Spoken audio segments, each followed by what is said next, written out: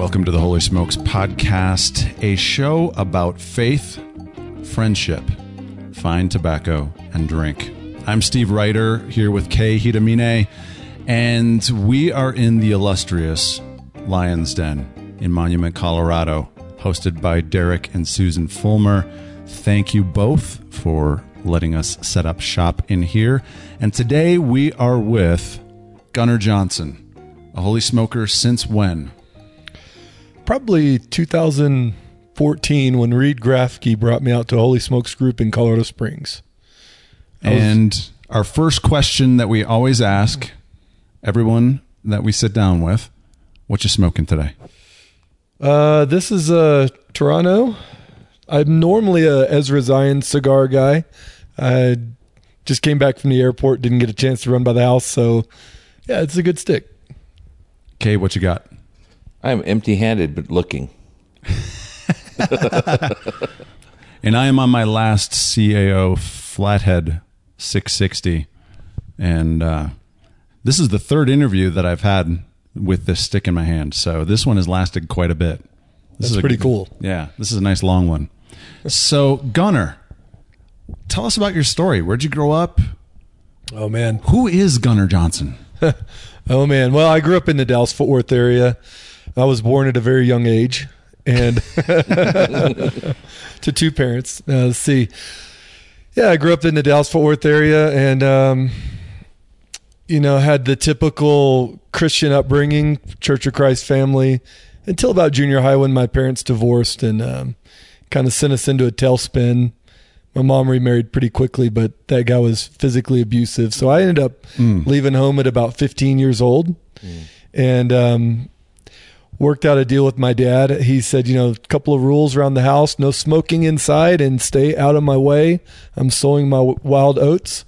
So we had a great relationship, actually, but he was kind of absent most of the time. Painful going through the divorce for him. And cool thing was my dad is a motorhead. He has a motorcycle shop and a custom 4x4 shop, and we've always been into cars and bikes, and so we'd park our motorcycles inside the house. We had no carpet, and it was the ultimate bachelor pad with a hole in the ceiling and a engine hoist hanging from the rafters, and we worked on motorcycle engines and car engines in the kitchen. And yeah, it was my girlfriend at the time, now my wife of 23 years. She was shocked when we first rode the motorcycle through the front door of the house and parked in front of the couch, and wow, she's like, "You live like this?" I'm like, "Oh yeah, this is great." Yeah. So we were at breakfast last Friday, and one of the things you told me was you weren't with your dad very long. No, I kind of came in and out.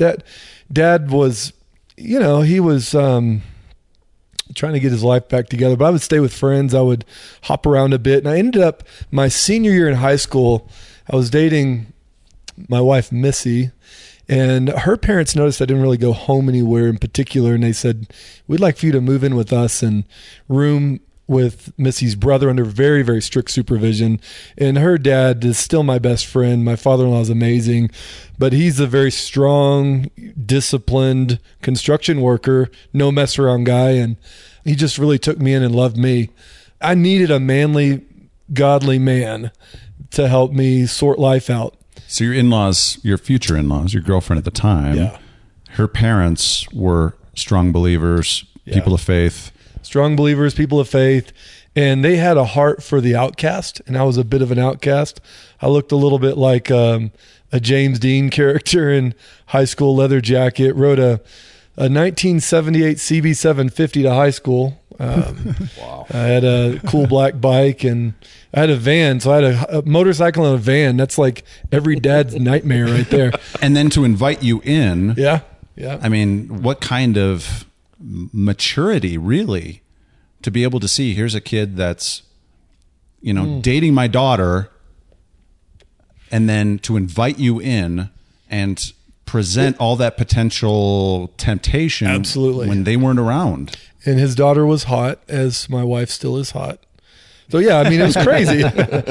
But you know what? I got saved at 17. I was radically on fire for the Lord. So I was I had that basis of faith, and my father-in-law was an avid witnesser on the job. He led people to the Lord all the time. He was an avid Bible reader. And so, we had a foundation of faith, and I was, heading up the Young Republicans group in the area. And, I was politically active even at 18 years old, and I think I was a unique kid, entrepreneurial, had a landscape company. I was farming out jobs with landscapers. I was working a network. I worked at the movie theater as well, and I had bartered out with restaurants and bowling alleys and putt-putt golf. I had all these people coming in for free movies, and I was going to free things at their job. So I was pretty entrepreneurial, just a different kid, Looking back on it, he was crazy. I would have never done that.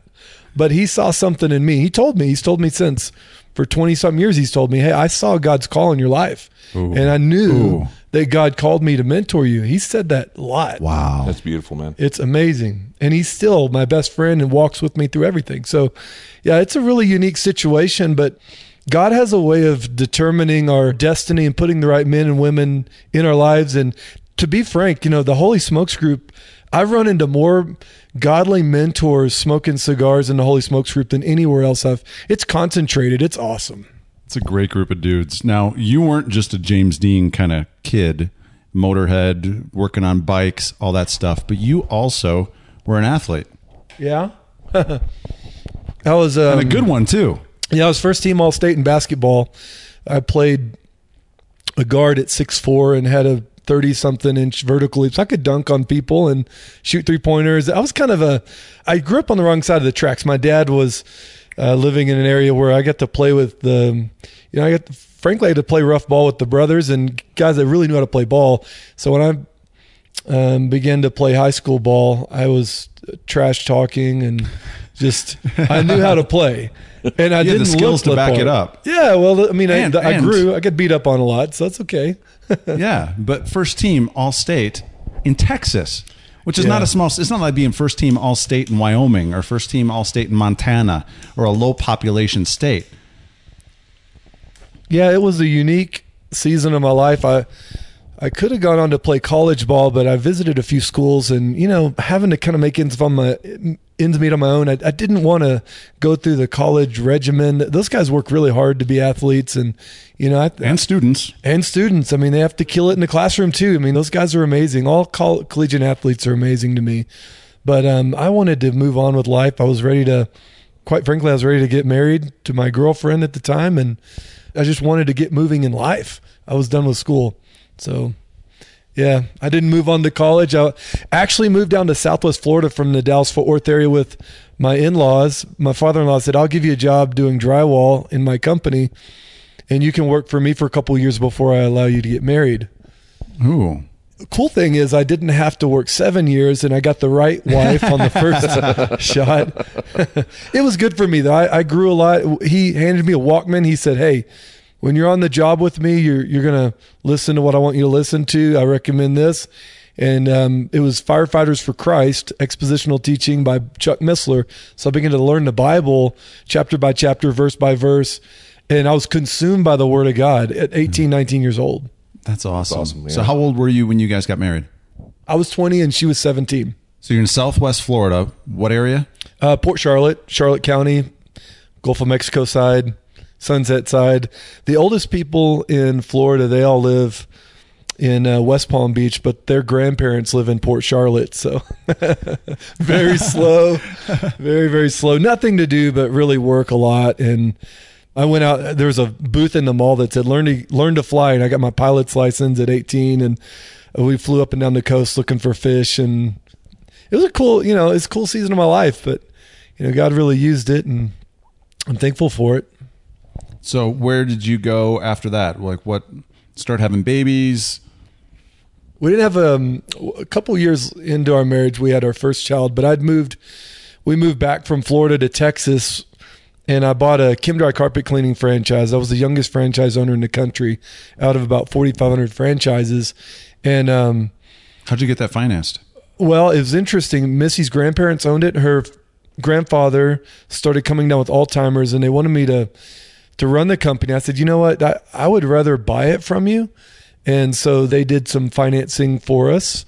And then we did well with the business, but ended up only keeping it for about 15 to 18 months and sold it when God really got a hold of my life. And that's where my calling started to come into picture. All right.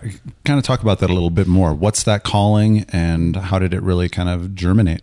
I knew when I got saved at 17, I was called to teach the Bible on money. I had no idea what that meant, but that's what was in my heart. That's what I kept hearing from the Lord. So 23 years old, young business owner, doing well. We're making over $200,000 a year. And that's a lot of money when you're 23 and immature. You can have a lot of good times. Yeah. But we were going into debt on top of making good money. And I was at church, did go to church, lived in the Bible Belt. You had to go to church if you're, good business owner. And I saw in the bulletin there was a class on what the Bible said on money taught by, it was Howard Dayton's Crown Ministry small group class. I took it really skeptically. I actually thought, this is the stupidest manipulation I've ever seen a church try to pull. They're going to trick me into giving by trying to tell me there's money stuff in the Bible. That was my literal thought. You ever have those thoughts that the Lord kind of highlights in your mind, like, son, we're coming back to this? Yep. Well, I had one of those moments. I went in with my arms crossed, like I left my wallet in the car. I'm like, I am not going to be manipulated. I went into that class, and only about 3 weeks in, I realized, you know what? I don't think I have a financial problem. I have a heart problem. I'm serving God for what He'll give me. I'm a materialistic, idol-worshiping Christian, right? Ooh. So I prayed a really dangerous prayer, one that many great leaders have prayed over the years. Lord, anything you want from my life, I'll do it. I just want to follow you. Pretty dangerous. Very dangerous, because the first thing He said is sell your business. It's an idol. I'm like, no, Lord. I mean, can't we work out a deal? I'm going to be like this carpet cleaning tycoon. It's going to be good because I'm going to learn to tithe, and you're going to be really blessed by what I give. And I was so ridiculous. I argued with God, and about the time I'm arguing with the Lord, my phone rings, and it's a buddy of mine. I have no idea how he heard. He's like, hey, I heard you're selling your business. I'm like, what? Are you serious? He's like, yeah, man, I heard it through church. You know how to get a rumor spread really fast through church. Just tell someone in church. Just tell them it's a prayer request. Everybody will know. So anyways, my buddy Jim Emerson, he bought the company from me, and we moved back down to Southwest Florida, and I started a drywall company with my father-in-law's blessing. I did that for 5 years while also serving a man named Larry Burkett. Is that where he was? Was he in Southwest Florida? He was in, at that time they went from Orlando up to Gainesville, Georgia. Yeah. And I was the Southwest Florida director for Crown Ministry. I served from Naples to Sarasota. So when a church would call into the radio show, they'd dispatch me in my drywall van with a load of clothes and a duffel bag. And I'd clean up in the church bathroom, and I'd go meet with the pastor and begin to teach him how to do discipleship around money, what the Bible says, how to create a culture of generosity. And I started that when I was about 24 years old. So at what point because you worked full-time eventually for Crown, correct? Well, I was part-time because most of the Crown reps, if they weren't retired and self-funded, then they were kind of on the Navigators model where you raise your own support. There's a lot of organizations that do that. But I had to raise a certain amount of support, and I just covered it by my drywall company and was self-funded in ministry for about 5 years. So for people that aren't familiar with Howard and with Larry, talk a little bit about what those ministries are, who those men were, or who Larry was and who Howard is. Larry was a NASA engineer who was an atheist up until in his 30s. And then God got a hold of his heart, and he began to get mentored by the guys at Moody, and he had a lot of good influences on his life, but his thing was money. He loved to teach what the Bible said on money, and he was an avid student of the Word. He was also a prolific author, so he wrote a lot of books about it, and he started a radio show which really took off. And he started with a curriculum called Business by the Book, and then his radio show, it launched. And so he had the books and the radio show, and Howard Dayton had a small group study and a network of volunteers around the country. So they ended up merging together and creating Crown Financial Ministries. It was Christian Financial Concepts in Crown Ministry. So Crown Financial Ministries, and they had a national staff all around the U.S. helping to serve churches and serve people. It was they're really big back in the day. One of the guys that they mentored was a dude that's done pretty well named Dave Ramsey. Yeah. So yeah, Larry, Ron Blue, Howard Dayton. They were kind of the front runners in the early 80s of this whole generosity and stewardship movement. I was lucky to kind of fumble my way in like 1999 with those guys. And most of my colleagues were 50s, 60s. I was like the really young guy, and I loved it because they loved me, and I needed those kind of men and women in my life. All right, so we had a little bit of a technical difficulty. Batteries went dead on my Zoom H6, and I don't have enough batteries to go and refill, and so we jumped over here to my handheld recorder. And so tell us a little bit about who Larry was, because he's passed away from cancer. He was an incredible dude. I got to meet him a couple times at Focus during my time there. So what was it like being around Larry, and who was Larry Burkett? Larry was a NASA engineer who came to faith in his 30s. He was an avid writer, avid scholar, Bible scholar. He was mentored by a lot of the Moody guys. And when God got a hold of Larry's life, he went full on teaching first a curriculum called the Bible on Business by the Book.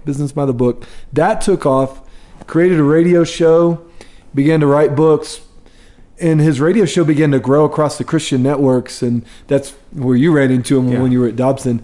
But when Howard Dayton started Crown Ministries, which was a small group study with a team of volunteers all around the nation, and then Larry and Howard merged back around, I think around 1999. I started with Larry Burkett with Christian Financial Concepts as a one-on-one budget coach. So people would call the radio show, and he'd have a team of volunteers around the nation that they dispatched to coach. And then when they merged, I became the Southwest Regional Director, Southwest Florida Director, covering from Naples to Sarasota. And, that was a lot of fun to kind of follow in their footsteps, because these guys were spiritual juggernauts, They were amazing men. Yeah. Larry was a kind and gentle guy, also a motorhead like me, a car guy. But, he passed away cancer, I believe right around 2000. But Howard carried that torch for quite some time, then retired. Chuck Bentley took Crown Ministry, and then Howard came out of retirement with the small group study with Compass Financial Ministry. And Howard's been a mentor to me for many, many years. So is Chuck Bentley. They're all wonderful men of God. So you're a small business owner. God's really working on your heart about money and giving, and he also told you that story, or told you you're going to teach about your money and the Bible. Yeah. How did that develop? Well, I wasn't a giver, and as I began to give, I began to really enjoy it. I was pretty stingy, skeptical, idol-worshiping, materialistic. I thought all those were my spiritual gifts, but I couldn't find them in the Bible. Well, anyways, I began to train churches around the country, and I did one-on-one counseling. So after a while, when my business was up and running, I began to serve on Thursdays at the church. I'd take on the one-to-one benevolence counseling and then budget counseling, and kind of had a network of churches up and down the Southwest region. And so we would work together and help each other out. And then I got trained by Dave Scobie to be a Journey to Financial Freedom seminar instructor for Crown, and I began to travel and teach these day-long seminars in churches. Now, mind you, most of the Crown folks were like 50s, 60s, and up. Yeah. And I was like 24. Yeah. I was a young guy. And so it was a great experience for me, and I knew God had called me to that, but I was just faithfully studying the Bible expositionally, doing drywall, loving it. I have a drywalled up Bible that's all wore out looking, and I'd study from like sun up to sundown. And I knew God was preparing me for something, but I had no idea what. So then I got a call. I'm sitting on a box of mud in my garage with my guys eating lunch, and I get a call from a church I grew up in that I actually took that first Bible study with. And they said, "Hey, we've been following you, and we'd like for you to interview to be our stewardship pastor." And I said, "I think you have the wrong number." I mean, I'm like, I didn't go to seminary. I didn't go to college. I'm the least qualified to be a pastor. I don't know about that. And now my wife and I had gone to a Dennis Rainey marriage conference, and they had us do this exercise. We wrote down, if money was no object, what would you do? And list that out. So when the church sent me the job description and I looked at what I'd already written out, I realized, holy cow, they're similar. They're really similar. Like, God, you've been setting me up to be a pastor all this time. Wow. I'm like, I don't think I can do that. Yeah. And I interviewed kind of as like, well, I'll just give this a shot. I'm not going to get the job, but they loved it. They liked me, and they offered me the job after about 6 months of interviewing. And so I moved back. I sold my drywall company. I moved from Florida to Texas in 2003 and went on staff at the Hills Church. They were Crown's Church of the Year the previous year, so that was where everything was happening. Yeah. And I was a stewardship minister in the church that I grew up in, which a prophet has no honor in their home, you know? Yeah. So it was a mixed bag. The church was amazing, but, you know, I was the kid who was always caught smoking behind the building or, you know, starting fires in the bathroom or, you know, being inappropriate in youth group. You know, I was not the model student. And so, in fact, there was this funny story. One of the elders of the church, every Christmas, his wife was the English teacher at the school I went to, and we'd go down with our pickup trucks to the recycling lot with all the Christmas trees. We'd load up our pickups in the middle of the night, and we'd start stacking Christmas trees up against her front door. And when they'd open the front door in the morning, all these Christmas trees would fall in, and you had to move like 50, 60 trees to get out of the way. Well, her husband was one of the elders interviewing me, and he said, well, now that I'm interviewing you to be a pastor at our church, were you involved in that Christmas tree stunt every year? I was like, I can't really answer that, sir. But yeah, so it was a redemptive story. You know, I remember meeting one of my friends in the lobby at church, and he's like, hey, what are you doing here? I'm like, I'm one of the ministers. He's like, oh, BS, no way. What are you doing here? I'm like, no, seriously, I'm one of the ministers. He's like, there's no way, dude. What in the world are you doing? I'm like, no, I'm serious. I've really got a hold of my heart, and I'm one of the ministers here. And so it was fun to come back home and witness to a lot of my friends who were wondering, what the heck got into you? What happened? And I was able to lead a lot of my friends to the Lord in my 20s. A lot of my friends I grew up with. That's awesome. How long were you there at the church? I was at the Hills Church for 2 years, and then a small up-and-coming church called Gateway Church with Robert Morris called. Brady Boyd got a hold of me and said, hey, our pastors preach this blessed life message. We don't know how to disciple people, and we've heard that you know how to do that. Could you help us out? I said, yeah, I'll give you the blueprint, and I'll go on my way. Well, about 6 weeks into helping them, they said, we really think God's called you to our church. Now, mind you, I was at a church of about 5,000 people, the largest church of Christ in its whole group.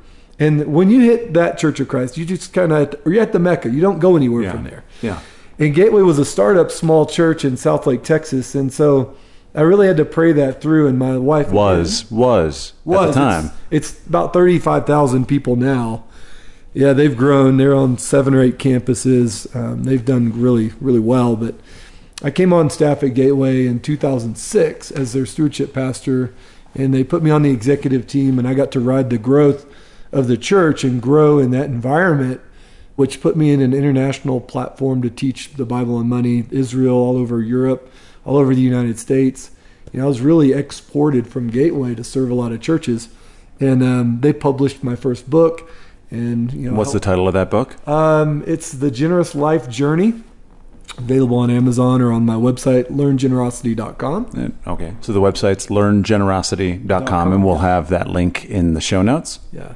I've also got curriculum I wrote with Hillsong Church called financialfreedom.courses. So that's the website. It's a financial freedom course. It's a small group study teaching the Bible on money. I didn't want to have boring, nerdy stuff, so I always wanted to have cool and kind of relevant to the young generation type materials, but teaching the timeless principles of money, what the Bible says on money more specifically, and how to apply that in our lives. Yeah. So God's opened the doors for me to work with amazing people. Dave Ramsey and I have been friends for like 16 years. Yeah. Ron Blue and I have been friends for 20 years. I've had a lot of amazing men of God in this space in my life. And I'm 44, just turned 44 this week. But I'm considered one of the veterans in this space, but yet still one of the younger guys. So it's a real blessing from the Lord. I never thought I'd get a chance to, I'm the kid that barely got out of high school, you know, and God's put me in front of a lot of cool groups to teach the Bible on money, and I'm just amazed by His grace. So how long were you there at What was the name of the church? Gateway Church. So how long were you there at Gateway Church, and where did you go after that? I was with Gateway for 12 years and began to teach a lot outside the church. So I felt like I was doing the splits. I couldn't be a good pastor, a good dad, good father, good husband. And I just ended up leaving to go to LearnGenerosity.com, started my own consulting company, training churches. And also I have a line of products that go to individuals through financialfreedom.courses. And so, yeah, I still serve individuals, preach, teach, and I mostly consult with churches and help them build cultures of generosity, teaching the Bible. I'm not a fundraiser. I'm a faith raiser, and I specialize at the intersection of faith and finances. So, Gunnar, what does it look like if someone who's listening to this podcast wants to engage you with LearnGenerosity.com, right? Right. Yeah, the first thing we do is I'll take a look at what's going on in the church using an analytical framework of their choice. Got a couple recommendations there. I like to dissect what's really happening, because what I find, a lot of pastors don't really know what's going on financially. Not that they don't know what the budget is and what the finances are that are coming in, but they don't know how to segment the people group within the church to see where the giving's coming from. So we do some analytical research. I do a one-day teaching called the Generosity Revolution with the staff and the key leaders and elders of the church, help them get a theological underpinning, teach them about what analytics they're looking at, and then how to build the ministry, including the asset-based giving and plan giving pieces. And then I show them how to implement a culture of generosity, preaching, teaching, celebrating, applying. That way you're reaching all your socioeconomic groups, not just the wealthy in the church, not just the poor, but you're struggling, you're stable, you're solid, you're surplus families. And that way you can really reach into the lives of people where they are and help them learn what the Bible says on money and how to practically apply it. So I generally work on a 1-year consultancy with a church and just walk with them on a weekly basis at first, and then we'd switch over to about every other week after a few months and do whatever's needed to help them get moving and become successful around this subject matter. It has a massive impact on the culture of the church. It not only raises generosity, but it raises volunteers. It's life-changing. It's life-changing not only for the staff, but for the people and everyone in the middle. It's amazing. I would assume that you're not just teaching the pastor how to ask for money from the pulpit, because pastors really can be very manipulative. When the finances are getting low, that's when they roll out the messages about giving and generosity and tithing and all that kind of stuff, which really it's a very manipulative kind of thing. Well, it can be, but to give pastors a break, most of them weren't trained on what the Bible says on money. So, if you'll disciple people, take the 17 of the 34 parables that Jesus wrote on money. He used money as a medium to teach spiritual truths. If you'll begin to train the staff on that and then show them how to implement that across the church, the generosity quotient in the church will go up a lot. And then they don't have to teach as much on giving. They can sprinkle that in. It takes the financial pressure off the church. It helps the pastor not teach just one subject matter, but, there's like 2,300 scriptures on money in the Bible. There's a lot of stuff in there. Yeah. So if he'll give them a full buffet of teaching around the subject matter, not just giving, but saving and getting out of debt and living with margin and having a Christ-centered worldview, all these things are super important to our walk with Christ. This is practical theology that someone can go home and apply right away.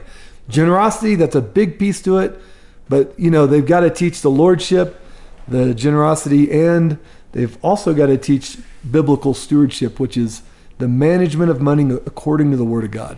Kay, generosity is something that is very near and dear to your heart because you are with the Journey of Generosity organization, correct? Yeah, the organization is called Generous Giving, which can be found at generousgiving.org, and we have a retreat, an overnight retreat that actually Gunnar is a trained facilitator for. In fact, he was one of the first training sessions many years ago that does what's called a journey of generosity.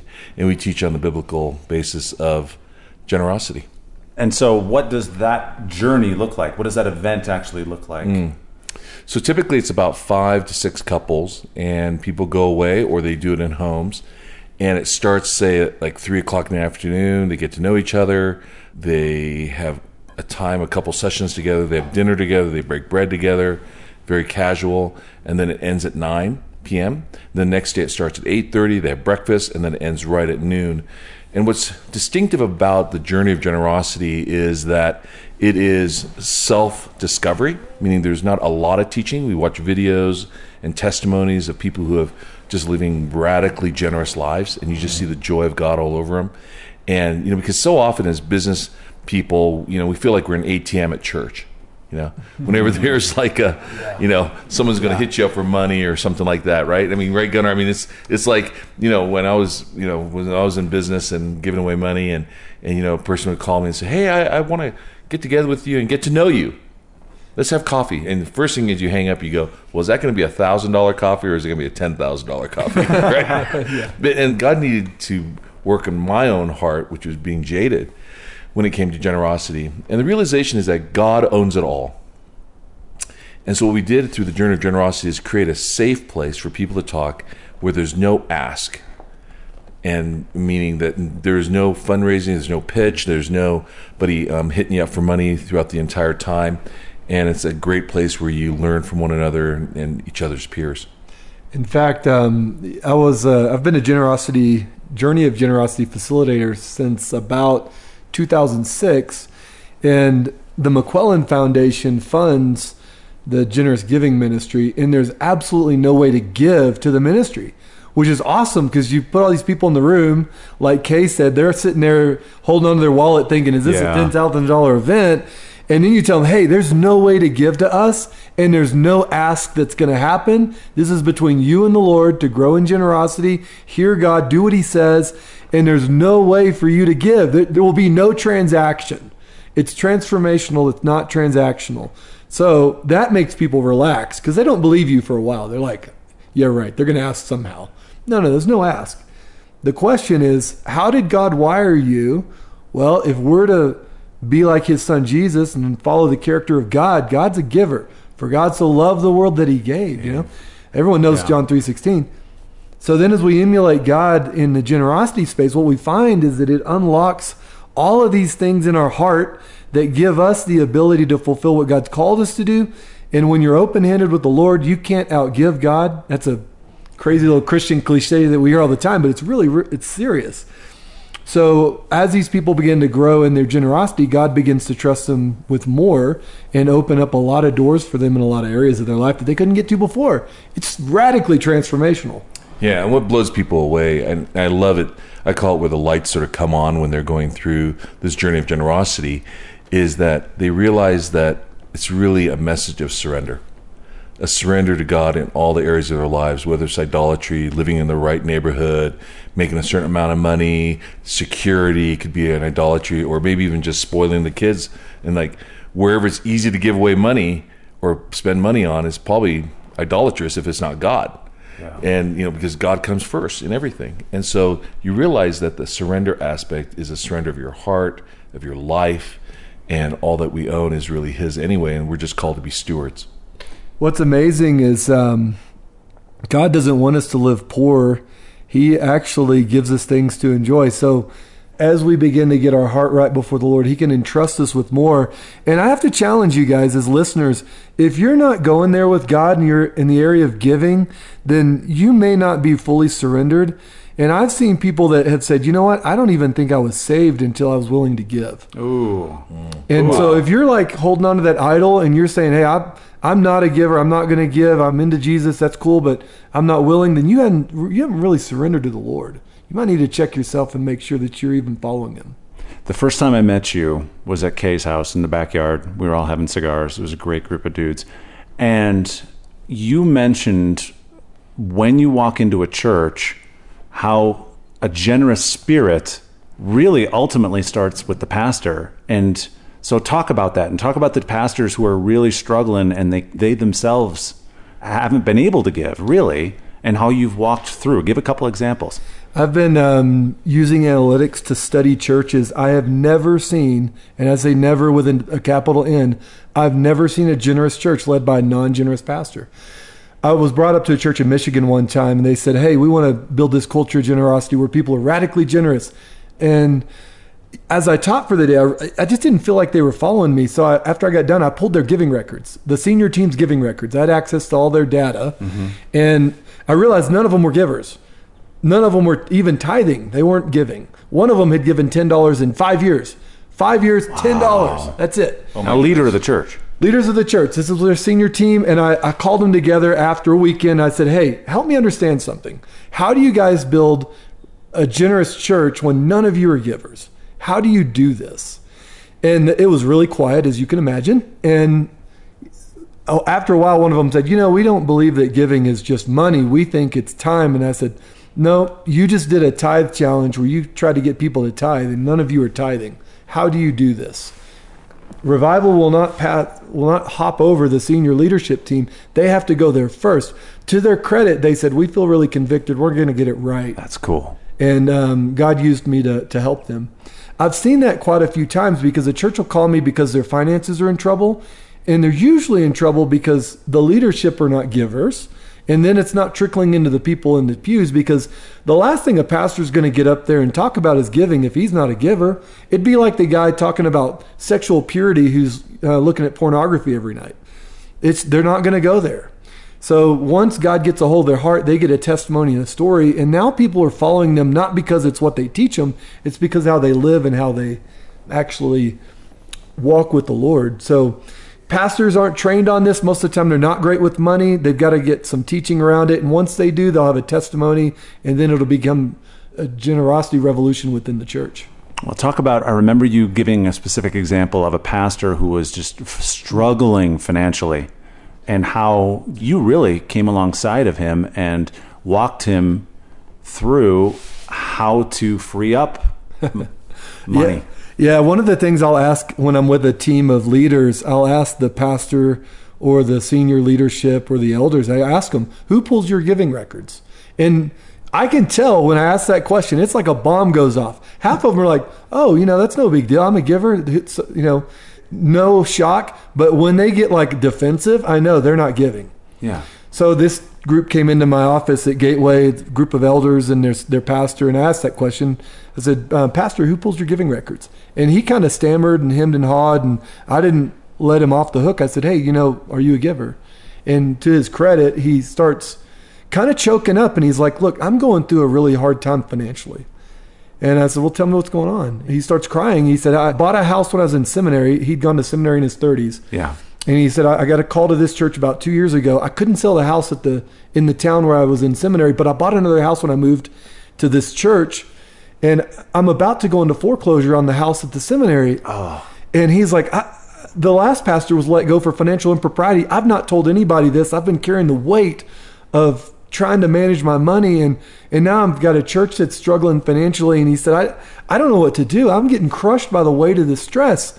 I said, guys, let's stop for a moment. Let's gather around. Let's pray. And the elders surrounded him. They prayed over him. I began to walk with him as his budget coach after that, helped him get his finances in order. We went through a short sale on the house that was at the university town. And he began giving and had a radical transformation experience. And guess what? He led that congregation because it wasn't theoretical at that point. He saw God's hand of mercy in his life, and he was passionate about it. But to that eldership's credit, they didn't kick him to the curb. They didn't shoot him. Because Christians are known for shooting or wounded. Yeah. They ministered to him, and they loved him. And I think their church was really blessed because of it. That's fantastic. So, Gunnar, how do people get a hold of you again? LearnGenerosity.com is my website, or financialfreedom.courses. And I'd love to help whatever church leaders out there trying to figure this out. It's one of the biggest killers of churches right now. When I travel around the country and I find a church that's closed down, I stop and take pictures. Because it hurts my heart to see a Mormon church or Jehovah's Witness group or a mosque or whoever, or grocery store, nightclub, restaurant by a church building, because that church didn't walk in generosity. They weren't kingdom minded and weren't having a kingdom impact, so they closed. I want churches to thrive. I want pastors to live financially balanced lives. Hey, I go after the guys that are on Preacher Sneaker as well, that are living like kings. That stuff gives the body of Christ a black eye. Yeah. You can't pimp the bride for your own lifestyle. It's not right. So on either end of the spectrum, either they take a position of being greedy and materialistic, or they take a position of being poverty-stricken. Neither of those perspectives are right according to the Bible. Paul told the Corinthians in 1 Corinthians 8, I could ask for gifts from you, I'm paraphrasing, but he said, so that I don't discredit the gospel, I work with my own hands. Now, wouldn't it be amazing if leaders across this country began to manage their money, lead the church around finances in a way that maximized their kingdom impact on the culture because they lived it right? I think we have a revival right at our fingertips. We're in the most prosperous generation that has ever lived on the face of the earth. We can change a lot of issues in the body of Christ. We can bring a lot of people in if we just get this money area straight. That's the revival that happened in Acts chapter 2. All things were shared in common. There was a radical move of generosity that followed a radical move of God and salvation. You don't just partner with churches and come in as a consultant, but you also speak. Yeah, I preach. I'll help fire up a church with a couple caveats. I don't want to be the hired gun to teach on generosity when the pastoral staff won't go there. So if they'll go there and they'll minister across all socioeconomic levels, I'll come in and speak as part of that group, but I won't be the guy that carries the load for them. That's just, what I say might inspire and encourage, but they need their pastor to live it with them and walk it out and help people get their lives right in this area. Half of people in America are stressed out over money, dealing with money problems. It's the number one cause of divorce. We have this tsunami of student loan debt, $1.4 trillion coming our way. We have kids coming out of college with freaking mortgage-sized payments on their student loans. Yeah. It's going to cause a lot of issues in our society as we move forward. We got to get this area right. Luckily, the Bible has 2,300 scriptures on money, and it tells us exactly how to do it. So before the interview, Kay mentioned something about a story about Israel. Talk about that. Oh, I love Israel. I got involved in Israel about 20 years ago. I read in scripture that Romans 1:16 is a passage we all know really well. It's, I'm not ashamed of the gospel of Christ. It's the power of God unto salvation. But there's a comma there, and most people stop at that comma. But it goes on to say, to the Jew first and then the Gentile. So I asked the Lord, what the heck does that mean? How do you share the gospel with the Jews? So I began to study like the Abrahamic covenant in Genesis 12. I'll bless those who bless you. I'll curse those who curse you. And I realized from Romans 9, 10, and 11 that the Jewish people hold a very special place in the lives of us Gentile believers. We owe them the gift of salvation to share who the Messiah really is. The Jews even today are waiting on their Messiah to show up in Israel. And I have great news for them. He's here, he's been here, and he's coming back. All the messianic passages in the Old Testament point back to Jesus. And so it's amazing. Well, anyways, 2006, I was on an Israel trip, a prayer and worship trip, and I was sitting on the steps of Solomon's Promenade on the temple. Many of you have probably been there. It's on the side that faces the city of David. And the Lord told me, I want you to build businesses in Israel. I'm like, Lord, you know who I am, and I'm not that talented. So how do I do this? And the Lord said, go back to your friends who are entrepreneurs in Texas and ask them to help you. So I did. I went home. I said, guys, you're all great entrepreneurs. I have a young group of guys that are really, really successful. And I said, hey, why don't we take your business gifts and go to Israel and do like Shark Tank where we build businesses. And so we went back on an exploratory trip. They had all these great ideas. We partnered. Of course, God had raised up people in the land who had this calling. And we formed a ministry called the Israel First Fruits, and begun doing a business school in Israel for Messianic leaders, Messianic being Jews who believe in Jesus. They'd have to get a certification or a recommendation from their pastor, and then we'd put them in our business school. They'd come out with a business plan, and then they'd present their business plan to an international group of venture capital folks and angel investors. And the Americans, and we have a good group coming from China, we have a good group coming from India. We've got internationals coming in to help. We've launched over 100 companies in almost 10 years in Israel, and just a little over 10 years now. And it's what it's doing is it's causing generosity to grow within the congregations as these business leaders are successful. The Messianics are becoming the head in the employment class, and we're seeing pastors not have to come over to the United States from Israel to raise money quite as much. They're being funded by their own congregations. The awesome life change that happens is the life of the individual business owner that comes from the United States and sees that his skills can be used in the marketplace in Israel to actually make a difference. So it's one of the amazing projects I'm involved in, and God's favor has been all over it. And we're even getting favor from the government. They like evangelical Christians. We not only come over as tourists and give a lot of money, but if we're creating commerce through reoccurring revenue and business, they're really favorable to have us over there. So it's a really cool process. I actually think God called me to teach on money so that I could do things like this with the Jewish people. That's fantastic. All right, let's close this out with rapid fire questions. Hey everyone, before we get to Gunner's rapid fire segment, I need to break in and talk about today's sponsors. Are you like me, where you start a book, then bright shiny object syndrome distracts you and you start a new book? Soon, if you're like me, you got 4 or 5 books on your nightstand or that are unfinished on your Kindle. Well, last year I subscribed to a book summary service called Blinkist. Blinkist divides the biggest thoughts and ideas of every book they summarize into short little blinks. That's what they call them. And you can finish most of their summaries in less than 15 minutes. The app is beautifully designed. You can listen to audio versions while on the go or while reading along in the app. Holy Smoker buddy and my executive coach, John Ramstead, told me a number of years ago to read at least 10 pages of a book in bed before going to sleep. Well, I've translated that into a Blinkist summary every night. There are some that I'll reread over days to really get those key points into my conscious and subconscious. One that comes to mind is How to Win Friends and Influence People.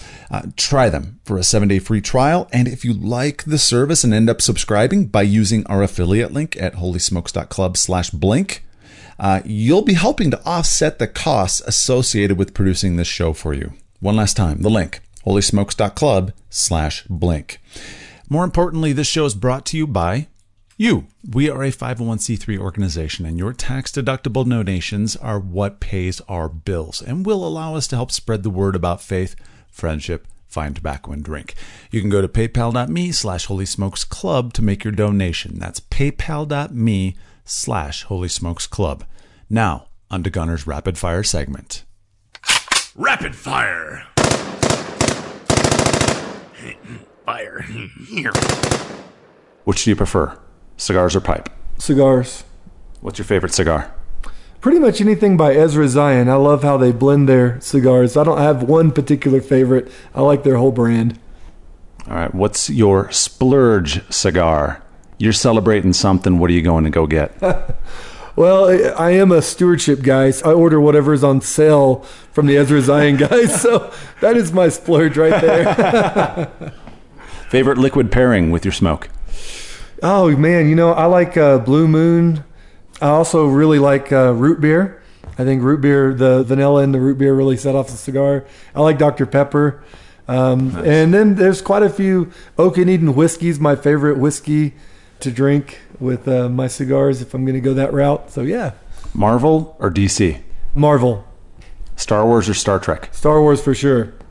Dogs, cats, neither, or both? Are there anything other than dogs? I have a German Shepherd who's my best friend. Nickname growing up, in college, or growing up? Well, being named Gunner right out of the chute, I didn't have to have a nickname. Toilet paper, over or under? Over, for sure. If you were arrested with no explanation, what would your friends and family assume you had done? They'd definitely be speeding and possibly riding and doing stunts on motorcycles. I do ride a motorcycle everywhere. What's one unusual fact that few people know about you? I raced lightweight superbike in my 20s. That's usually a surprise. Oh. All right, the last two. If you could have a holy smoke with anyone in history, who would those 3 people be? And you can't name Jesus because everyone's going to name Jesus. Right. Well, I'd love to hang out with Peter.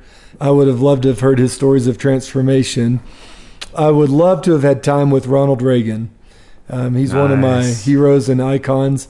And then, believe it or not, I'd really love to hang out with Dennis Rodman. Hopefully someday I'd get that chance. I've dreamed about leading him to the Lord because I see a guy that's in a lot of pain, that's hurting, searching for everything. So if any of you know Dennis Rodman, hook me up. I'd love to hang out with the guy. We have a wide network in Holy Smokes, and someone may be able to get that to happen. I think he's a cigar guy, too. I believe he is. Yeah. I would not be surprised. I would not doubt it. All right, last question. If we were to meet 1 year from now and I had a bottle of champagne, what are we celebrating? Oh, I'd love to celebrate massive success in seeing transformational overhauls of churches all across the country and in Europe and every other first world country that could have an influence on the rest of the world. And what's one way in which the Holy Smokes community can help partner with you and see that happen? Well, most of you are probably involved in a church. I'd love to talk to your pastors and have a chance to serve them and love them and take some of the pressure off of them around this subject of money and faith. Holy Smokes community, the gauntlet has been thrown down. Let's help this guy out. So, Gunnar, thanks for being on. Thank you. This was amazing. Thanks, Gunnar.